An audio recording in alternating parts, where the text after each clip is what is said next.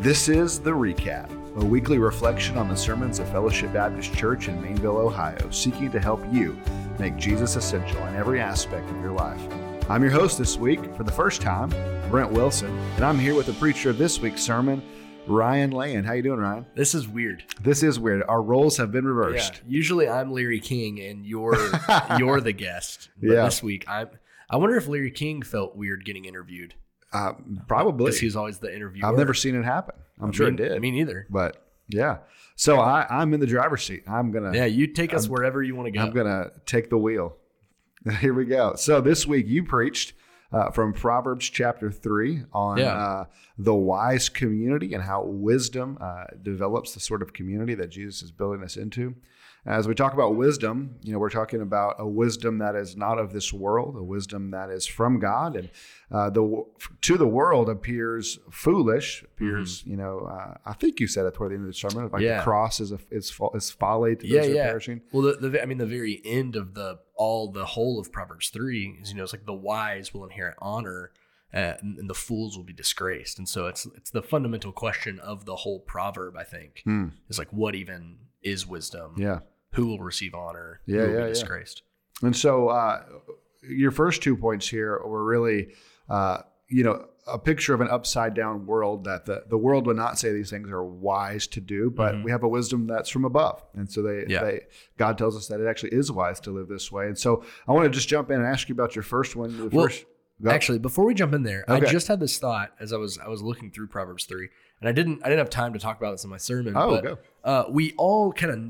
We all know the beginning of Proverbs 3. Proverbs 3:5, trust in the Lord with all your heart, lean not on your own understanding, in all your ways acknowledge him, he will make your path straight. Yeah. Be not wise in your own eyes, all that stuff. And so one of the interesting things about Proverbs 3 is there's this expansive focus of the proverb. And so it begins, right? Like, do not lean on your understanding. It's all about your own wisdom, you as the individual. But then is when we get to, and it kind of follows the same pattern as the text we looked at on Sunday, is there's what is wisdom for you, the individual, and then what will it result in? And then the vision expands to not what is wisdom for you, but what is wisdom for us as a community. Yeah. And then what does that result in for our community? And so I didn't get to talk about that much on Sunday, but it is all of Proverbs 3 is really interesting because it starts out with what can I do? How can I live in wisdom? And what will that result in? How will my life change? And then it's like, okay, how can we live in wisdom together? Yeah. And what will that result in for our community? Yeah, that's good. And so we kind of camped out in the second half of that teaching on Sunday. Gotcha. Yeah, and it's a wisdom. We lean not on our own understanding because we're leaning on the wisdom of God, and that's going to change both us as individuals and us as a community. You started out talking about the first thing is generosity, and that it goes back to what we just said, that it is not a thing of the world to be generous. Yeah, the world would say, take what is yours, keep, hoard, spend it on yourself. But God seems to say to give it away, to give to the poor, to give to the needy.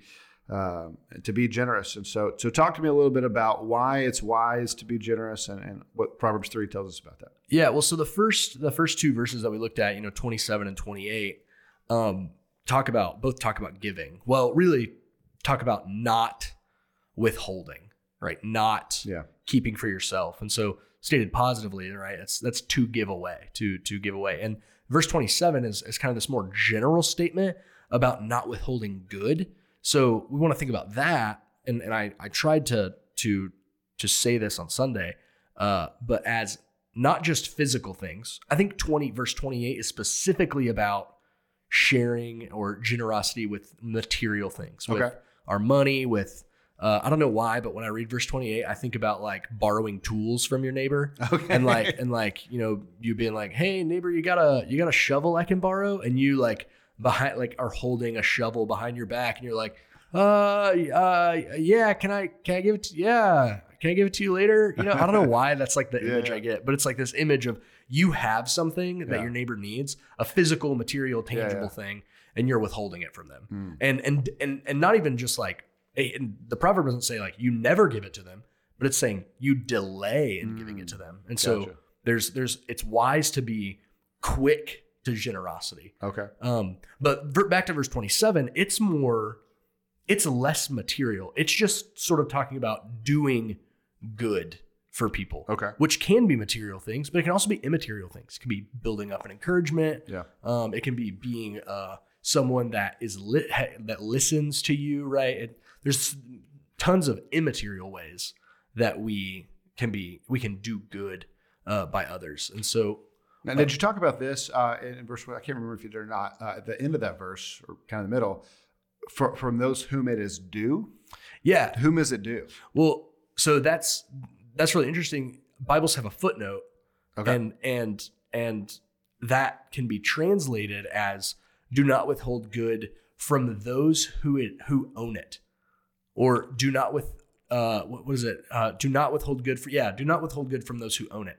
Okay. Is this where you talked about the legal moral thing? Yeah. Okay, yeah. So jump into that because I was a little confused about that. I think some clarity would be helpful. Yeah, it's a little bit confusing because it's an intangible thing. But I think about it like this: when we say we feel obligated to help someone, okay, or we owe it to them, that actually is a biblical notion. Okay. Is because when we see a need or we see someone who is due some good, and we have the power to do that good, that's a really important thing about verse 27. Mm-hmm. It's like, and you have the power to do it. Now, obviously, it's not asking that we are able to help everyone at all times, always. But saying when you have the power to do it, no longer do you have, really it's saying, no longer do you have a choice. Saying because you, maybe you legally don't have to help that person. You legally don't have to let that person borrow something. You don't have to encourage that person. But when you see the need and fail to do it, you're actually stealing from that person because they own the good that you can do them. Okay. It is so you as the giver of the good actually owe it to them, not the other way around. Okay. And so that's why I said legally, you may own that thing. Yeah. Right. You have the rights to it. Yeah. You have the right over it. Like the thing with the shovel, right? Yeah. I bought the shovel. Yeah. My neighbor wants the shovel. I have the shovel.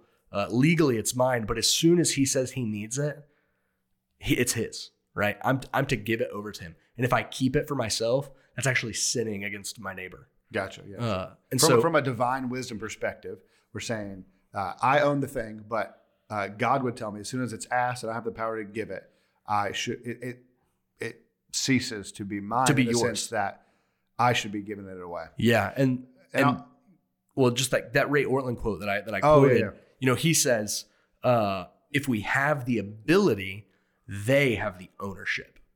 So when we have the ability to help, they have the ownership of the help. They already deserve it. Yeah, that's so countercultural. Yeah, I mean 100%. Like that's even jarring to me a little bit. It's like, no, it's mine. Yeah. You know? We're like Gollum. Yeah. Or I think about in The Great Divorce, the guy who's like, I just got to have my rights. See? Oh yeah. You know, it's mine. It's my rights. You know, no one else can have my rights. Very American, Western idea.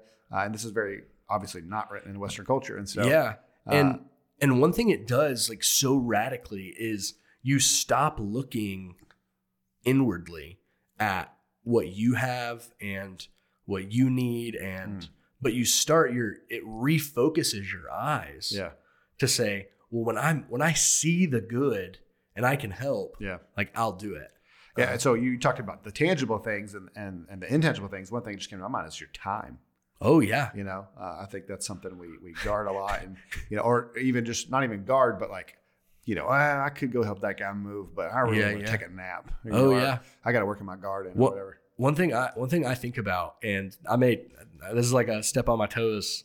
Pastor, step on my toes. But one thing people say a lot of the times when it comes to serving in the church is like, well, that's time for me to fill my cup. That's time for me to be energized. So I can't actually serve on a Sunday morning because that's time for me to fill my cup. Me time. And that's exactly what we're saying church is, right? We're saying it's me time. It's for me. Yeah. But this verse invites us out of that and says there's actually no such thing as you time. It's us time. Especially on a Sunday morning. Yeah. The Sunday morning is the most us time that we have. And so a Sunday morning. Really, you might even say it's you time that becomes us time. Yeah. Right. I'm there. I'm showing up to pour into as a servant to you. I'm pouring into you. And then the goal end result of that is I'm getting blessed and filled. Yeah, we're all served when everyone serves. Yeah, right. Ooh. Yeah, that'll preach. Wish I'd have thought of that on Sunday. But seriously, like when there's not 15 people carrying the responsibility, they don't get drained. Right. And when we all commit, when we all share and are generous with our time and our encouragement and our gifts, then everyone is served. Right. We're all served. Say that again. I'm writing that down. When we all serve, we're all served, I think is what I said. That's good. Yeah. I'm going to tweet that. Okay. Like a Yoda tweet. No, that's great. So anyway, yeah, it's a really hard thing. And so one thing I said on Sunday that I think is super important is that's a high bar, right? That we'll never accomplish, right? But it's not this is not a checklist. The end of Proverbs 3 is not a checklist. It's an invitation. It's like, hey, be like this. Yeah. This is what we're trying to emulate, because Jesus is ultimately the only one who can serve everyone perfectly at all times. He's the one that has the authority and the power. Yeah. And he does not hoard it for himself, but he freely gives it away. Yeah. I think it's also really important, the point you pointed out about when you have the power to do it. Mm-hmm. And so I think sometimes we can feel overwhelmed by, whatever crisis or humanitarian problem or whatever. And it's like, man, I want to do something about that. And I don't even know where to start. And it's like, well, maybe you don't have the power to do anything about it. But so when you do have the power, then you should do it. Mm-hmm. Yeah. And find a way. Yeah. Something you do have the power to do. Right. Yeah, for sure. Absolutely. All right. So we talked about generosity. Then you talked about peace. And so how it is wise to live in peace. So talk to me about peace. So he, Solomon kind of stacks these commands against each other. And at first it starts with action you take. So he says, don't plan evil against your neighbor who lives trustingly beside you. And so there, we just say like, hey, we all neighbor, I briefly mentioned the Good Samaritan, all the people in our midst are our neighbor. Even the person you least expect to be your neighbor is your neighbor.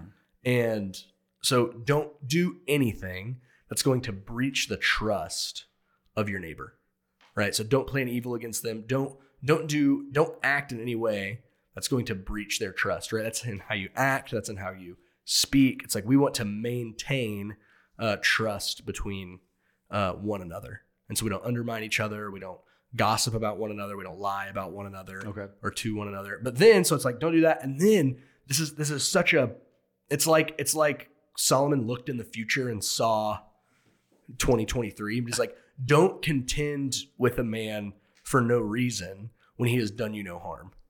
And so I think that's a really hard thing for us in 2023 because everyone is so contentious all the time. Yeah. But really aren't doing any harm to anyone, right? Like a Facebook post that you disagree with is not actually doing harm to you. You just disagree with it.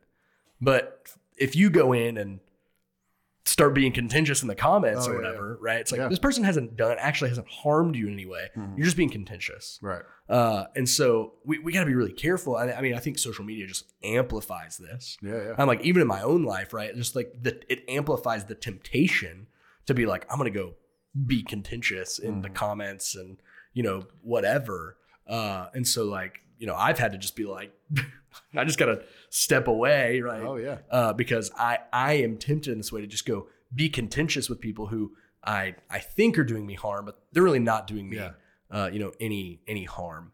And it's interesting, right now, there's this whole idea that, speech is violence. Yeah. You say something, you say the wrong word or the wrong phrase or whatever, it's violence against me. It's like, but it's really not. No. It's really not hurting you. And so, yeah, that's a tough thing across the spectrum of beliefs and opinions. Yeah, for sure. We have.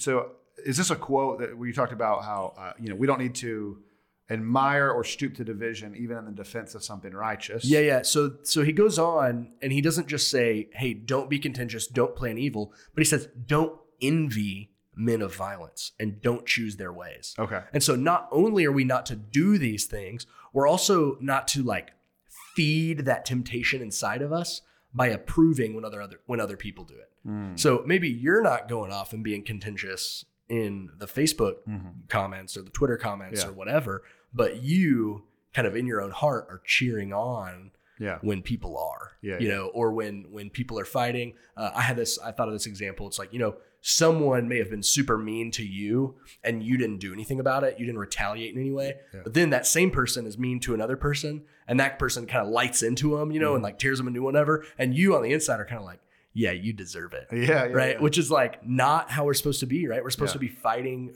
you know, for peace, you know. And so I think the New Testament says to live peaceably among everyone. Live peaceably. Yeah. That's exactly right. And so I think one of the really hard things about this is we can be tempted because everyone in our midst or everyone in our eye line these days, in the news headlines and videos and podcasts and whatever, they make money and they get clicks by being contentious. Oh yeah. And we fall for it hook, line, and sinker. And so then all that does is build the temptation in us to be contentious, to go belittle people, to go you know, ostracize people, to make fun of people, whatever. Yeah. And so either we are tempted to do those things or we're tempted to celebrate those things. And it's super dangerous, right? And the reason it's dangerous is because of what it says next is that it's like, this is an abomination to the Lord. Right. It was fascinating when you pointed that out Sunday, because the one time people quote things that are abomination to the Lord, it's homosexuality. It's homosexuality. Yeah. Everyone's like, homosexuality is an abomination. It's like, you know what else? And they elevate that. Yeah. It's like, you know what else is an abomination? Being devious. Yeah. Like lying about people, misrepresenting people, being contentious, right? Even, and this is where it's super hard, even in the midst of defending something righteous, if you stoop to the level of deviousness, of contentiousness, it's an abomination. And that's the hard part, I think, today, because you can look at something that you clearly think is obviously wrong. You know, it's like, this isn't a gray issue. This is just bad. Yeah. Right. But some people are for it or whatever. And you see people piling on and pointing out how horrible it is, how bad it is for society, for kids, for whatever. And it's really tempting to go, that's terrible. Let's jump on that bandwagon and beat that thing up because it is bad. But you're saying, no, you're not saying, the Bible's saying no, like you can be against something. You can think something's bad, but approach it rightly. So let me ask you this, like, you know, we don't want to, you said even in the defense of something righteous, we don't want to stoop to divisive language, belittling, So how and when is it appropriate or right to defend something that is righteous? Because we don't want to just be people who passive, laying down. You know, Jesus didn't just lay down and get ran over about everything. You know, he took a whip and flipped money changers over and drove people out of the temple. And so when is it right, and how do we defend the righteous causes or against evil? Yeah. Well, first, the Jesus situation's like, that's his house. And so like if someone comes in your house maybe and is like, you know, polluting the holiness of it. I don't know how holy your house is, but like that's a little bit of a tricky example, I think. But it's not I'm not saying don't defend. Let's just take the issue of abortion, right? Okay. We want to be pro-life. We want to be anti-abortion. We want to create a culture that recognizes life begins at conception. Right. But what we don't want to do is say, and we'll get there at any means necessary. Right. And so we have to contend peacefully. We have to contend rightly. And I don't mean like rightly in terms of moral. I mean rightly in terms of intellectually. We have to have all our facts straight. We have to have all of the best arguments. We don't need to lie about the other side. We don't need to demonize the other side. We don't need to belittle or mock or whatever the other side. It's like, because we believe we have the best argument. Yeah. You know, Keller talks about how, you know, we should frame the other side's argument so well that if they heard us say it, they go, yeah, exactly what he said. Yep. They would agree. Instead of making a straw man of like, here's their position, you know, embrace it rightly. One of the things that just came to my mind was, how is it that Christians got rid of the Roman Colosseum games? Right. Yeah. So you've got the Colosseum. They're throwing Christians and all kinds of people to lions. They're being entertained by just brutality and violence, people being ripped to shreds by animals and gladiator fights and all this. And the way it ended was Christians being thrown into the Colosseum, refusing to fight. Mm-hmm. So they stood there and allowed the lions to rip them apart. And people realized, oh, this is gross. And the emperor shut it down. And so it's like, there's a way to fight for the righteous cause that is, it may cost you, but it's admirable and it's wise and it's peaceable, and actually gets the job done. Yeah. We don't stoop to worldly ways to get heavenly gains. Mm-hmm. Yeah. Romans 12 talks about do not overcome darkness with light, right? We're not going to fight fire with fire. Yeah. That's just not how Christians operate.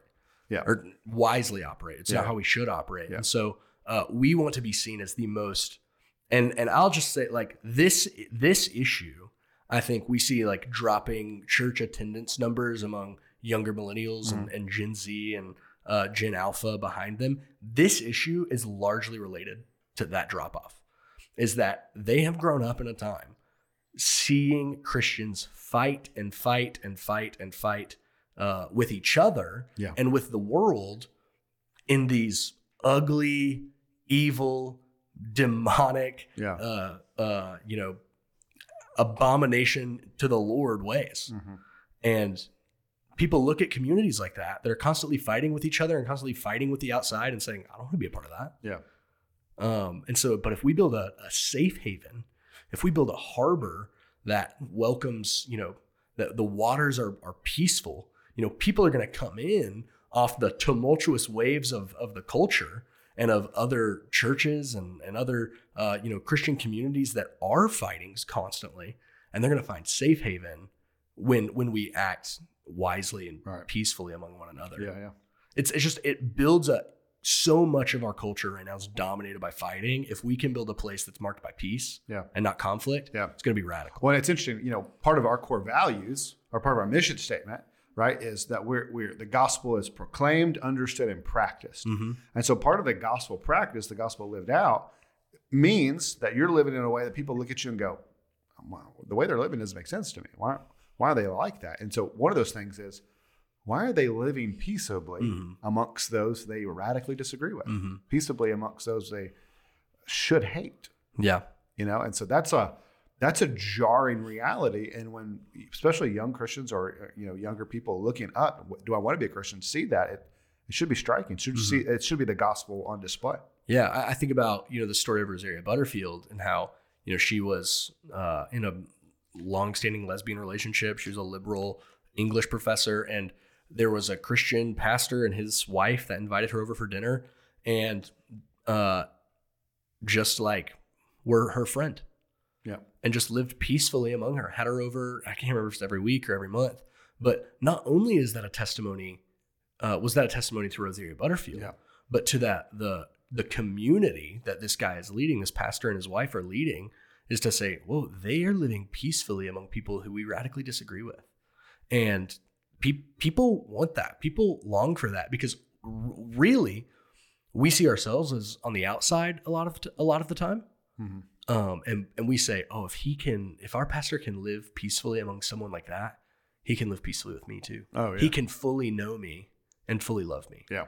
And so it's just our peace is a testimony to the love of Christ that is in us, that we've been united in Christ despite our sin, despite our brokenness, and that we can love and invite and show hospitality to and show generosity and peace and encouragement to those we radically disagree with. Yeah, for sure. Absolutely. Well, so you talked about these things, and these are wise ways of living, and you said they have a result. They result in blessing, but you said blessing's not maybe what we think it is. So talk to me about how these things result in blessing and what that blessing is. Gosh, I almost just didn't preach these verses. Like, it was just like, it was making me sweat because it feels so, we live in such a prosperity gospel age, like that's dominated by the prosperity gospel. And so pretty much anytime I hear the word blessing, I'm always like, well, what do you mean, Pastor?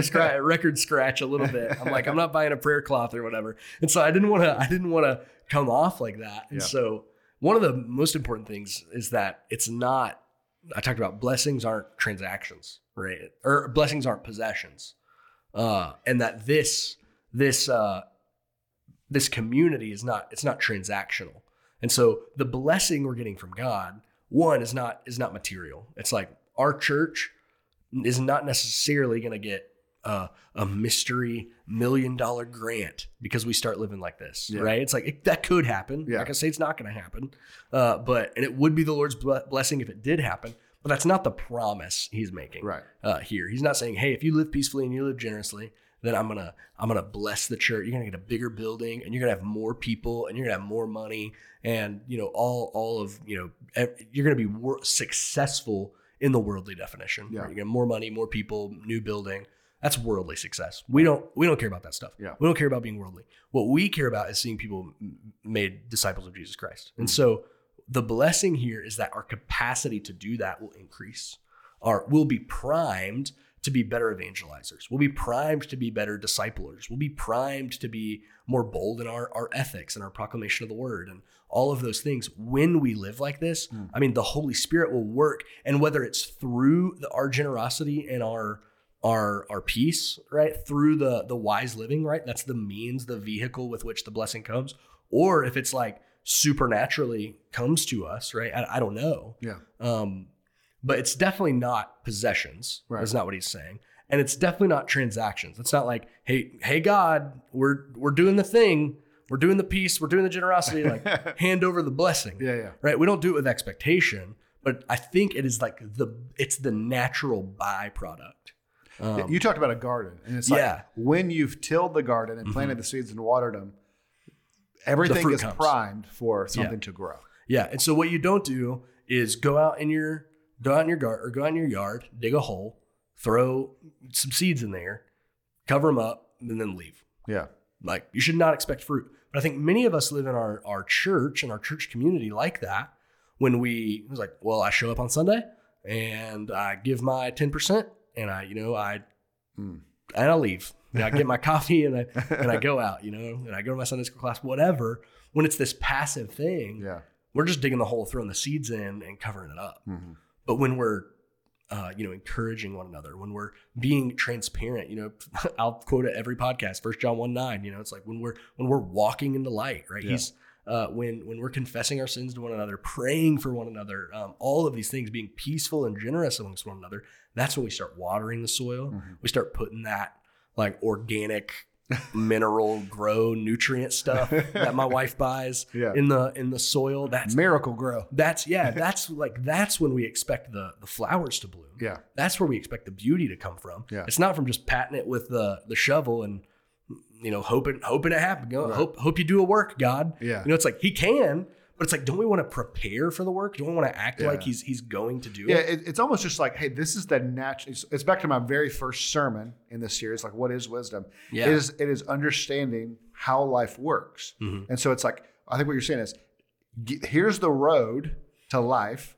And if you're walking down this road, this path, these are the natural consequences of living in such a way. Mm-hmm. And so if you're walking in this way, you can generally expect these things to happen.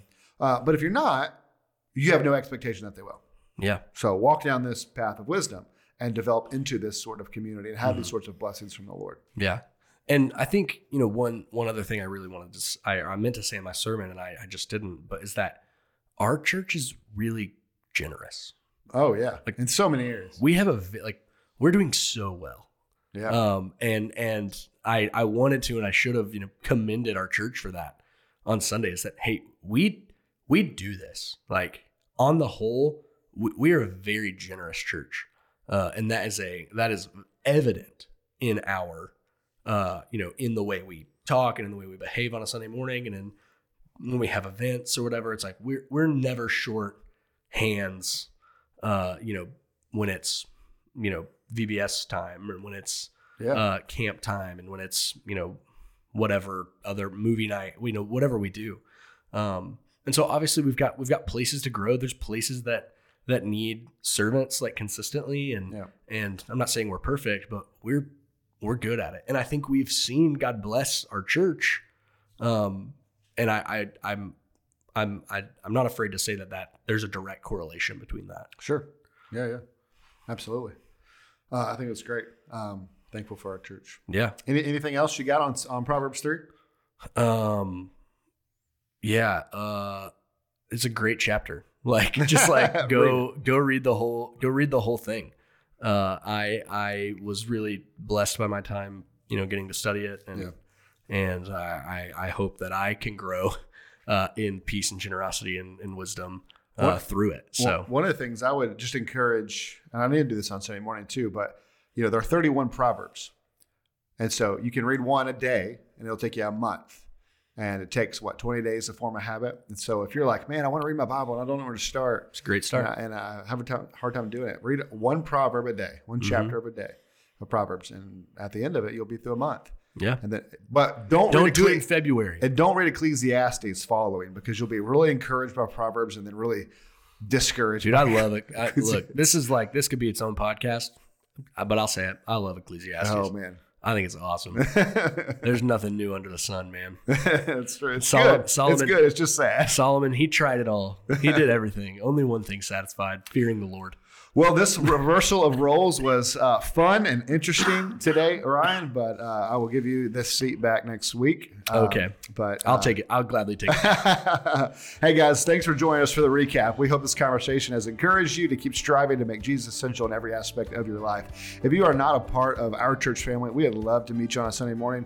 We gather for worship at 10:30 a.m. For more information, you can go to myfellowship.church. If you'd like to get in contact, you can email us at staff@myfellowship.church or fill out a question on our church app under the This Week's Sermon tab. Next week, we'll continue our sermon series, Wisdom for the Ages. It's Mother's Day, and we hope we'll see you then.